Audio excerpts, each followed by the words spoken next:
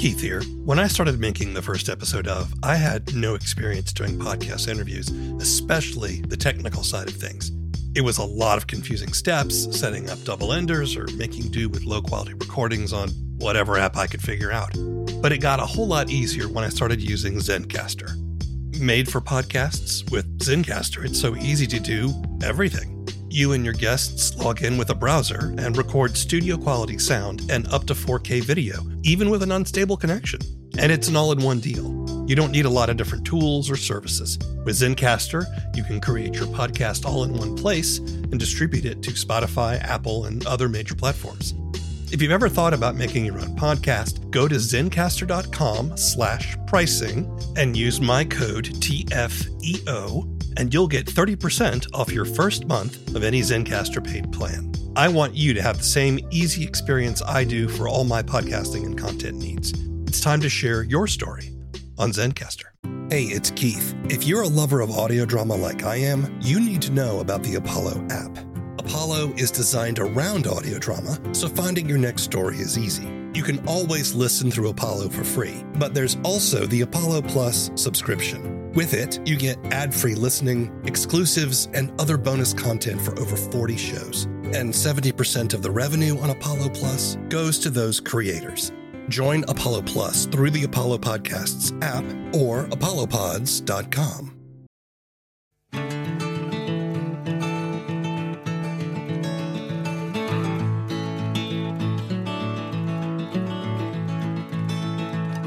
Hello, and welcome to the first episode of a podcast about audio drama and the creative process. I'm W. Keith Timms, audio drama producer and podcaster. In this show, I listen to the first episode of an audio drama, then have a discussion with the creators about their show, their methods, struggles, and successes. Today, we're discussing the first episode of Strange Air.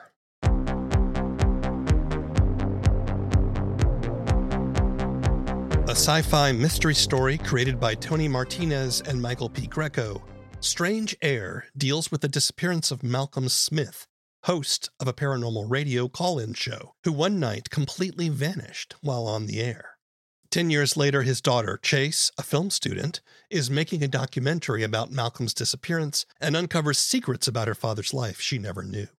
The show weaves recordings of Malcolm's on-air discussions with Chase's investigations to explore themes of belief, faith, and coping with loss. Strange Air is part of the Fable and Folly network and has completed 2 seasons in a self-contained story. I spoke to Mike and Tony remotely from their homes in Los Angeles.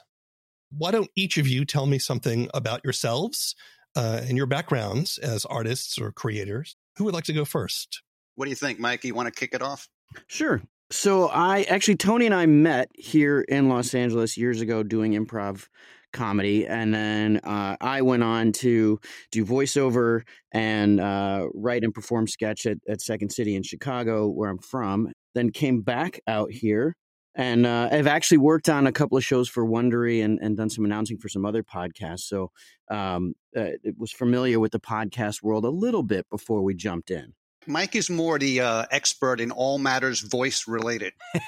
I was checking you out on IMDb, actually, and you got some nice credits up there. So well done. Yeah. Thank you. Yeah, it's been a very fun career. Yeah. I got to be honest. Tony, what about you? What's your background? Well, I'm from New York. I went to film school there. I worked as a line producer for many years to make a living, and I was on the side trying to express myself creatively by writing. And I had a lot of good luck initially. I sold a couple of scripts and I had some options, which motivated me to move to LA. And at that point, writing became difficult. It wasn't fun anymore. And I decided I needed to make a living. So I became a talent agent representing actors for work in film and TV. And I've done that for about 20 years. But I've always been involved in the writing process and my clients' literary projects and this sort of thing. And I've never stopped loving writing. And when the pandemic hit, Mike and I kind of got together and put together our mutual knowledge bases and came up with the idea of doing a scripted podcast together. I want to come back to how you guys got together, but I do want to follow up on something you said, because this really speaks to the creative condition. What is it that made writing stop being fun for you? Well, it's nice to be paid to write. Yeah. There's nothing wrong with that. But at some point, you're doing work you're not proud of, work that is not coming from within. Yeah. You're trying to service other people. And what I was good at when I first started writing in LA professionally was doing rewrites and polishes in other people's scripts. And we're talking about independent films, not big studio films. And I call it the talking monkey syndrome. Okay. Which means, here, Tony, we have a perfectly good script that should be made, but can you please do a rewrite and put in a talking monkey? And what happens, Keith, that path leads to massive consumptions of alcohol. I believe it. I believe it. And to me, that's why as an agent, I always made a good living. I never had any issues there. And when I write on the side, it's just for fun, man. It's just a creative outlet after a long day. If it's an essay for myself or a script or a book I'm working on. I mean, Keith, you write the Book of Constellations, don't you? Yeah, I do. Yes. So you know what it's like to create your own thing for you. Right. Writing from the heart, writing from someplace authentic, that really does feel very satisfying. And it may or may not sell. That's the other thing, but it does feel very satisfying. Exactly. Well, you bring up a good point. Mike and I, when we first started talking about the podcast, the one thing we both agreed on, we're not doing this for money. It doesn't have to sell. It can run for 100 years without a single ad. I don't care. We're doing this for us. Michael, how do you feel about this question of writing for yourself versus writing for some sort of outside interest that maybe has a financial concern attached to it, things like that?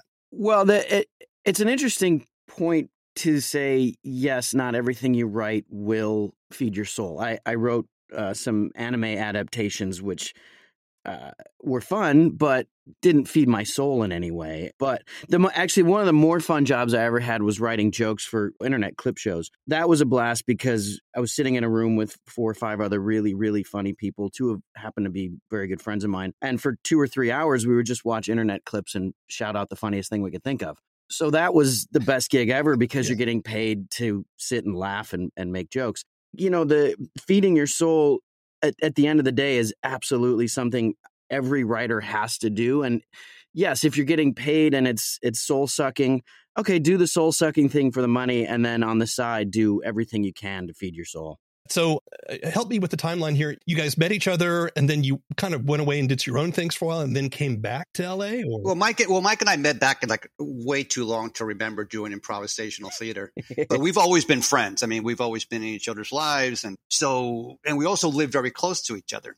See, I was always a fan of audio dramas. I got hooked on shows like Limetown and Rabbits and this sort of thing. And I was always fantasizing, wow, it would be so much fun to do that. But it didn't seem like something I could do. It didn't seem accessible because it was outside my knowledge base. So when the pandemic hit, it's like I have a writing background. I know character. I know structure. Mike is a voiceover actor who knows a million experienced voice actors. He has a booth in his home. It suddenly became apparent to me like, hey, we could maybe try to do a podcast like a Black Tapes, like a Tanis, like Homecoming.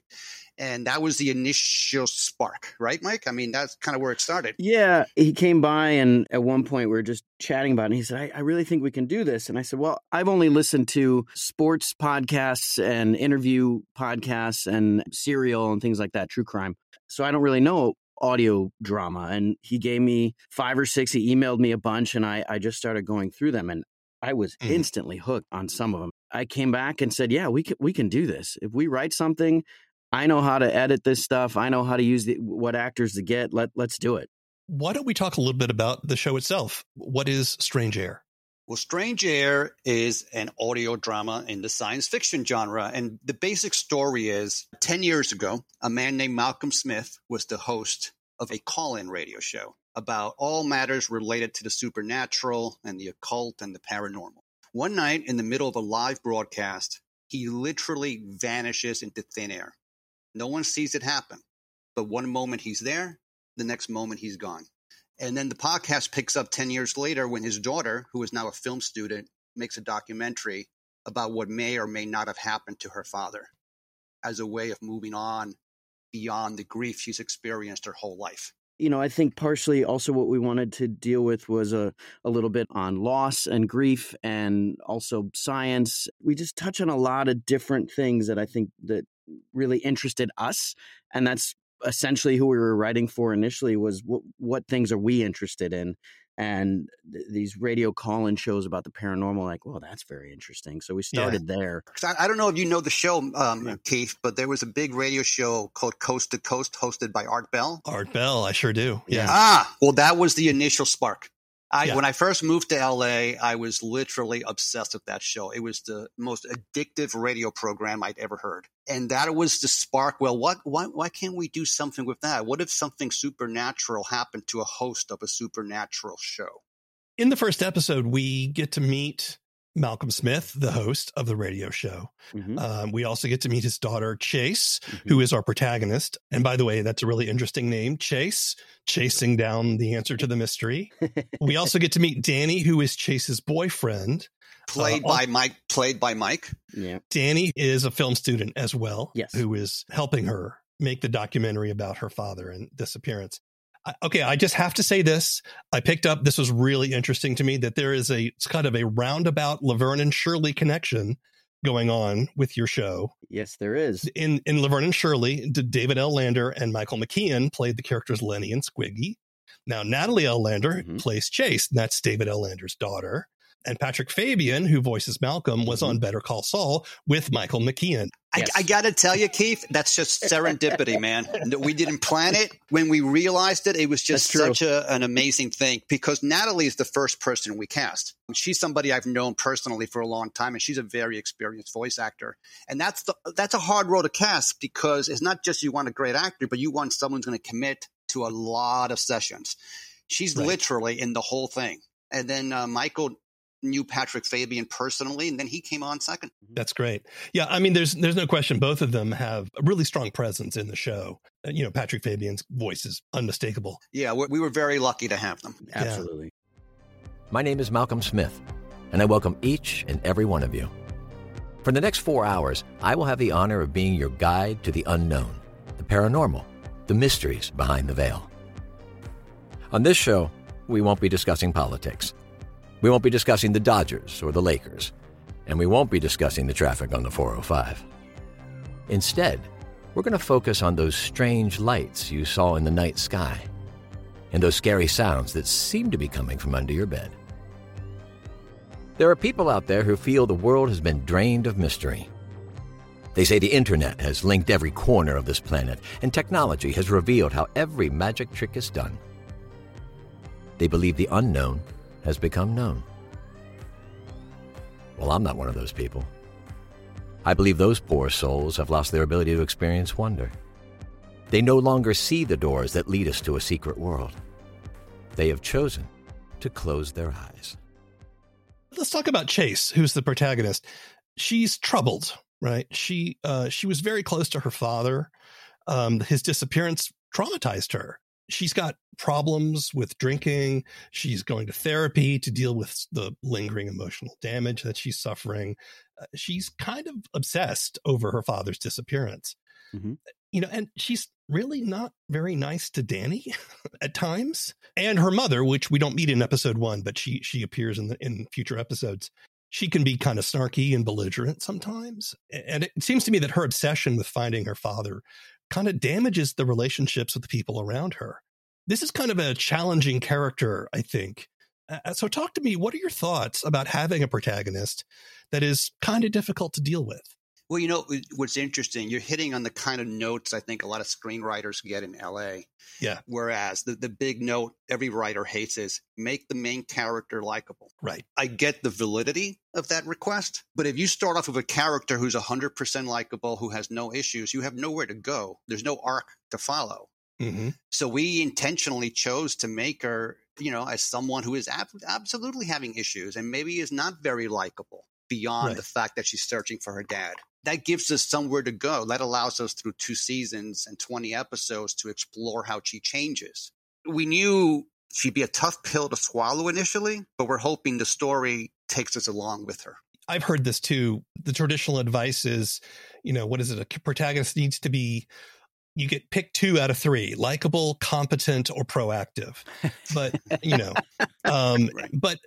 the more I think about it, and I was reading some things about this, likability is probably overrated. Yes.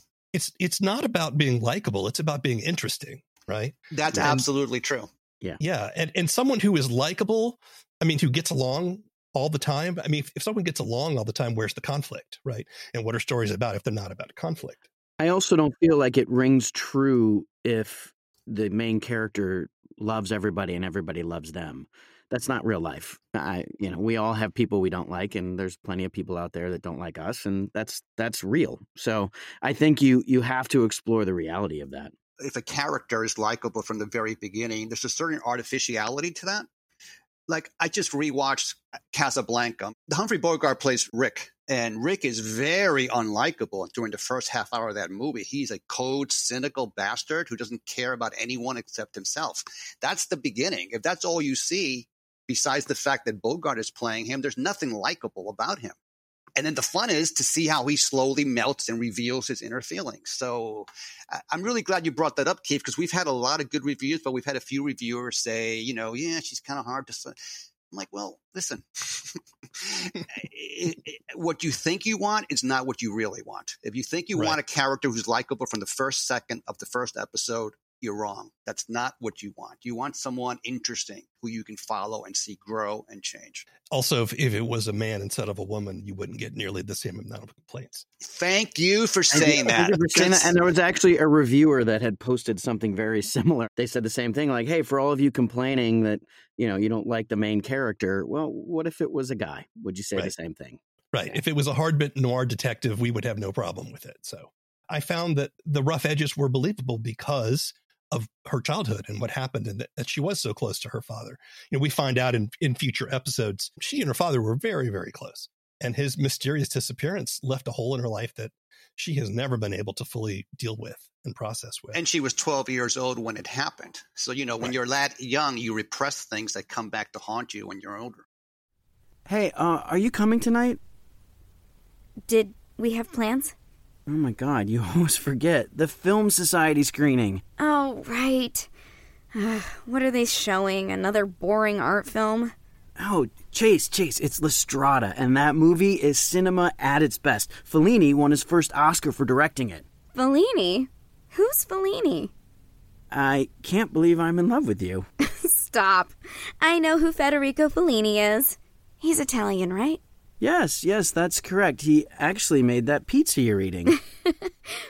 The other thing that's interesting to me about the structure that you guys chose to tell the story in is that you use sort of shifting storytelling styles. The first episode, if you're brand new to the podcast, it sounds like you're going to be listening to an episode of Strange Air. Like, we're dropped right into the middle of one of Malcolm Smith's podcasts. Where we're hearing the podcast as if it were real. And then about 5 or 10 minutes in, do we then break and we realize that this is footage that Chase is playing because she's using it as part of her film. So we shift, therefore, into sort of a dialogue scene between Danny and Chase. And then we have a third shift later on, which is we get Chase's audio diaries. I'm curious as to what your thinking was when you were shifting styles in this way. I think one of the things we were trying to do after listening to a lot of the audio dramas that we enjoyed was to turn it on its ear a little bit and try and tell the story in a slightly different way. Mm-hmm. So, as you said, we drop in first, it's the radio show, and you think, oh, that's what this is. Oh, hang on. No, it's a documentary. She's doing a documentary. And then we get cinematic. And I think for us to tell the story, we really wanted to use as many elements audio-wise as we possibly could. And I think that we were trying to have some fun with it and let people take a guess as to what kind of story they were actually listening to. So I think that's how you hook an audience, right? I mean, you have to sort of surprise them. You think it's one thing and then it's another. Did you have anything in specific in mind when you were thinking about these diaries, these blog entries? Well, I think at a certain point, you need to hear her inner thoughts. So we were trying to figure out, well, how do we do that without being hokey or having a voiceover? Because the thing is, there's a conceit in podcasting, especially a few years ago, where every fictional podcast you listen to is someone who is recording a podcast. Right. Right? I mean, Rabbits is that. Limetown, to a degree, is that. Well, you know what? There's nothing more boring than someone talking about the past, right? So you have to find a way to show the past. It's just an ability to jump back and forth between the past and the present to make Malcolm Smith a real person, not someone his daughter is talking about 10 years later, but somebody you hear, who you hear his personality, how he talks to the callers, how he's respectful to people who are calling with crazy theories about Bigfoot and UFOs. So it's a way of making him real, not just someone in her past. Yeah. One of the things that the clips you play demonstrates is the kind of man that Malcolm Smith was. And one of the reasons why Chase loved him as she did, I think. Yeah. Because he is authentic and empathic. He comes across as very caring, which makes his disappearance even stranger. It makes it very hard for us to go, well, he just ran off, or he staged it or something. Oh, hello, Malcolm. Hey, thank you for taking my call. I'm a huge fan. Well, we seem to have quite a following in the Pacific Northwest. Yeah, well, I'm not surprised. There's a lot of crazy up here. So what's on your mind, Luke? Well, I heard what you said about the dark woods that surround us, and that really hit home. The woods up here are as dark as they come, and about a month ago, I went into those woods just to get away from it all, And I got turned around, and it was starting to get dark, and I could not find my way out. Well, that sounds like a frightening experience. It was. But I got lucky. Someone found me. And who was that? Bigfoot. I'm sorry. Did you say Bigfoot? As in... Yes. He just showed up and offered to show me the way out. I swear to God, I am not lying. He had these really kind eyes, and he pointed me in the right direction. Oh, like a spirit guide. Exactly. So one of the things that doesn't come up in the first episode, but I think it's important we talk about, is that as the show continues, you begin to weave themes of faith and belief into the story. We find out that Malcolm had connections with priests and other peoples of faith, and belief really becomes kind of at the core of the Strange Heir story. It's not just about religion, but also about why people do what they do. What attracted you both to these themes? If this was a podcast that's about a girl searching for her lost father, it would be really boring, because that's the plot, right? So what's the real theme is what we had to ask ourselves. What is this really about? The idea of faith and what you believe is very important to me, especially in the political climate we currently find ourselves. But also, I was born and raised Catholic. I went to Catholic school. I'm not a practicing Catholic anymore, but I was always intrigued by that idea. What do you believe?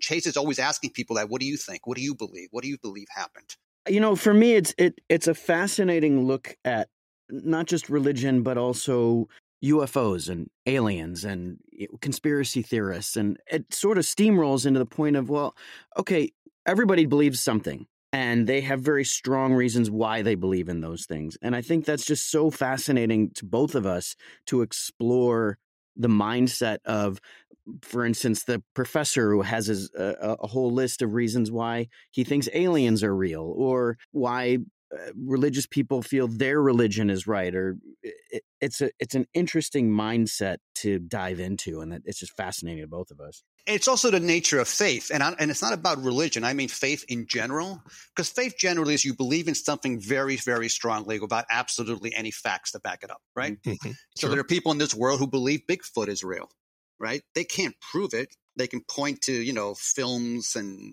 dubious evidence, but they have faith it's real, and nothing you say to them can dissuade them from that.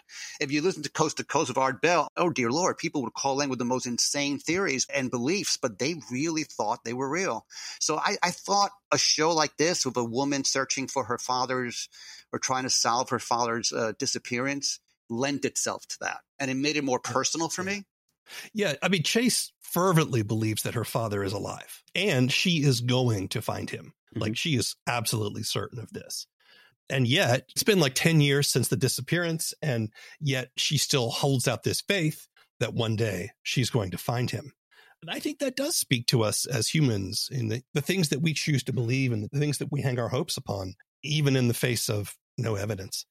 And this is, Keith, that's a day-to-day thing. And as someone who started his own podcast, you will understand this. It's when we started doing the podcast, we knew nothing about podcasting. Zero. Right. But Right. we really did have faith in ourselves Yeah. and the material that we could do it. And that's anything in life. You have faith something's going to turn out correctly. You have faith this will resolve itself. I love that. I think that's like the basic essence of life. Is there something about this particular story that you wanted to tell at this time?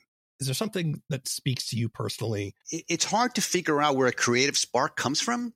It just, it felt right. And also there was a personal element, I suppose, where, we both have lost our fathers at a younger age. Mhm. And there was an element of that was very appealing to explore that. It was the idea that got us excited. And we had 4 or 5 others. And that was the one we just kept coming back to, a story about belief, about faith, and about loss and searching. And that it excited our creative side. And I think that's why we went with it. You did say that both of you lost your fathers early. Mhm. Do you want to talk about that and maybe how that impacted your creative work? I was 29 when my dad passed away, and I'm in my 50s now. So I was pretty young when it happened. And, he was a gentleman in his 50s who probably was very old school, smoked too much, not a lot of exercise, a lot of stress, and he had a heart attack. And I think at the time, it had no deep effect on me as far as I know. But as you get older, you start exploring the thoughts and the feelings and the sense of loss and what could have been. That was always in the back of my mind when we started working on Strange Air. But I don't want to make it sound like, I was trying to work out any kind of personal demons. My dad and I had a great relationship. But there is a part of me that had a lot of sympathy for Chase because I kind of understood the thought of not searching for your father, but trying to understand what happened to your father. Yeah. I'm kind of the same way. I was very close to my dad. He was an actor as well. And so I got a lot of my ability and talent, I think, inherently from him. He had a heart attack one day, and it was very much, I saw him probably 3 days before he passed away, and I gave him a hug and a kiss and said, I love you. And that was my last memory of my dad. So I can always hold on to that as something that I cherish. And it was funny to me for a while because I had the ability to look at death and loss at the time that I was going through because I was in my 30s. And it was interesting to kind of view myself from outside myself and watch me go through this roller coaster of emotions and watch friends and family and come up to me and interact with me, knowing that death affects everybody differently. Yeah. And their own reaction obviously was something that happened in their life to me was very interesting. And it was something that I actually wrote a lot during that time, just personal stuff that I have saved on a computer somewhere of just how I felt day to day for about 6 months. Some of the stuff was very interesting as we started writing this, just how you feel about it and how you feel about death and loss. Being an actor and being a writer and someone who observes human nature in that way, I really paid attention to that around the time of my dad's death because I was just fascinated by human nature at that time. This is a mystery story. Mhm. So what makes a good mystery? A good mystery, I think, is one that makes you try to solve it along with the main character, right? You're listening to Chase talking to people. You should be connected with Chase, trying to see how she's responding to the answers she's getting and what you think. It's not just wanting to know the ending. It's wanting to get involved in the process of getting to the ending. I also really like the stories that if you go back and listen to it again, all the clues are there. Oh, right. You might not actually be able to put a finger on exactly what happened. But if you go back and listen, you go, oh, I missed that. It was 2 or 3 lines here and there that really point to something important. But at the time, you don't really know it. And at the end, when the mystery is finally revealed and solved for you, you can go back and look and go, oh, gosh, all the way through. There was something here, something here, something here that if you really were paying attention, you probably might have been able to figure it out. And the other thing, too, is there are little questions, there are little pieces of information that are intentionally left out that cause the audience to just kind of sit up and go, wait, I need to know what this is. There's information you withhold from the audience, or it can be a question that the audience desperately wants answered, and you kind of put off the answer to make them keep on listening and so forth. Well, I got to tell you, Keith, you really hit on something that's so important there. It's, when you're writing, it's just so tempting to explain everything. You want the listener to get it. but you also want the listener to figure things out for him or herself. So you need to leave things out. You need to leave a couple of blank spaces. How do you both measure success? For me, it's kind of a moving bar, especially with this project. As you know, initially we were just so happy and felt pleased and successful just the day we hit submit on episode 1. We finished every single episode of season 1 before we even uploaded the first episode. We were done. You know, that felt like a massive bit of success. And then once we started getting more downloads in it, and we realized, wait, this is more friends than either one of us have. There's other people listening to this. You know, that was the next bar, and then New and Noteworthy was another bar, and then season 2 was another bar. So I think we just kind of keep surprising ourselves, and it feels good. You know, but you know what? I'm going to offer a counterpoint to that, because I think for me, it's not about downloads or being spotlighted by Apple or Spotify or any of this noise. That's all great stuff, and Mike's right. That defines part of success. But for me, it's it's a gut feeling, man. It's how do you feel? Did I accomplish what I wanted to do? Am I happy with this? Can I sit down 6 months later and listen to an episode without cringing? Everything Mike said is true. I'm a business person. I get it. But for me, it's more internal. 2 seasons in the can now. Is there something that you've learned about making audio dramas that maybe you didn't know when you got into it that you could share with us? One of the things we're actually really paying attention to now, and actually if you go to our Twitter feed at Stranger Pod, where every Friday we're doing a Fiction Pod Friday tweet of what we learned, because I think we kind of want to give back to everybody that helped us and anybody who's new to just kind of get a tip.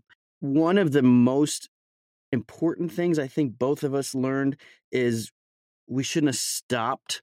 As soon as we finished season 1, we should have written season 2. And as soon as we were done with season 2, let's go on to the next thing. We kind of took breaks. Some of it was needed, but we look at our timeline now and we're like, oh, we could sped that up. You know? Yeah. I wouldn't change a thing. I would keep every single mistake. No, honestly, every mistake we made was gold, because that makes you learn. And true, very true. And honestly, this was Keith. This was such a daunting thing. You know, podcasting. Wait, what's a host? How do you get on Apple? Right. Do I need what kind of microphone? I mean, it's absurd how much. But the thing is, it's all figure outable. That's what I call it. It's figure outable. Yeah. If you make the effort and we have the lovely internet to help us, it can be done. So it was such a daunting process, and we were like, we're never going to pull this off. So I wouldn't change a thing. Everything we learn, we're going to use for the next podcast and just grow from there. I think you have to be okay with the mistakes. Now that you guys have had the benefit of 2 seasons and you've been picked up by Fable and Folly Network, how do you feel about this experience in the time spent in this space? I've loved it. I really have. Tony and I have been friends for a long time, and we have a great ability to, when we're working, to not have an ego about it, but also not have any problem with just saying, no, that's not a great idea. I don't think that works. This dialogue isn't right. And it does not affect our friendship. We're able to come in, work, do it, be creative, argue about it, and then walk off and have dinner and go to an escape room and have fun. And it's been really, really wonderful, but also to get to know each other on a deeper level of what really drives us when we are working. It's been an interesting part of our friendship. It's been great. Yeah. For me, I think it's been life-changing, Keith, because I have been on the business side of the entertainment industry for 2 decades now. Just to do a left turn into a creative project has been great. Just great. And also, it's not like I wrote a book or I wrote a screenplay I'm trying to sell. We wrote it, we made it, we put it out there. We did the whole thing, beginning, middle, and end. It's so great to have that feeling of accomplishment. It's terrific. I love it. Daddy, I know you're out there somewhere. People don't just vanish into thin air. And I've got about 10 years worth of questions and anxiety and anger and sadness that we have to talk about. I still miss you. The mystery of Malcolm Smith's disappearance is a compelling conceit, supported by strong vocal performances and an effective, simple audio design.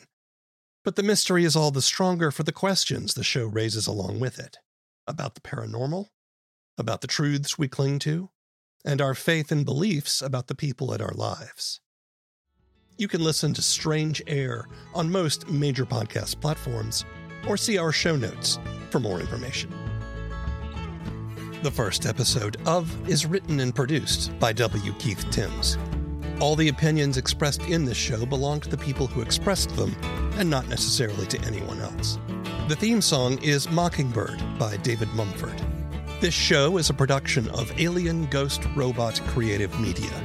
If you want more information, want to sign up for our newsletter, or are an audio drama creator and would like to be on the show, visit our website at thefirstepisodeof.com.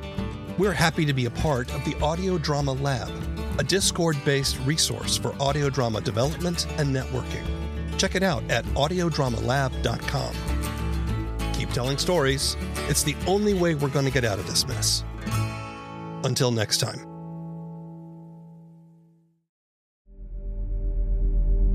I know you got questions about him. Where did he come from? How did he do all those things they say he did?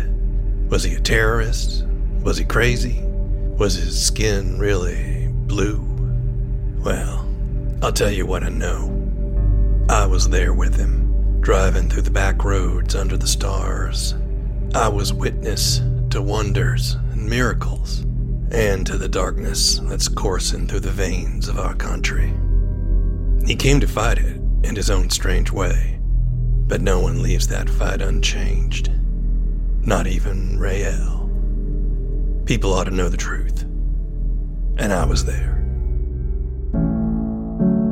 The Book of Constellations is a down-to-earth sci-fi road trip. It's audio fiction, and you can find episodes at bookofconstellations.com or wherever you get your podcasts.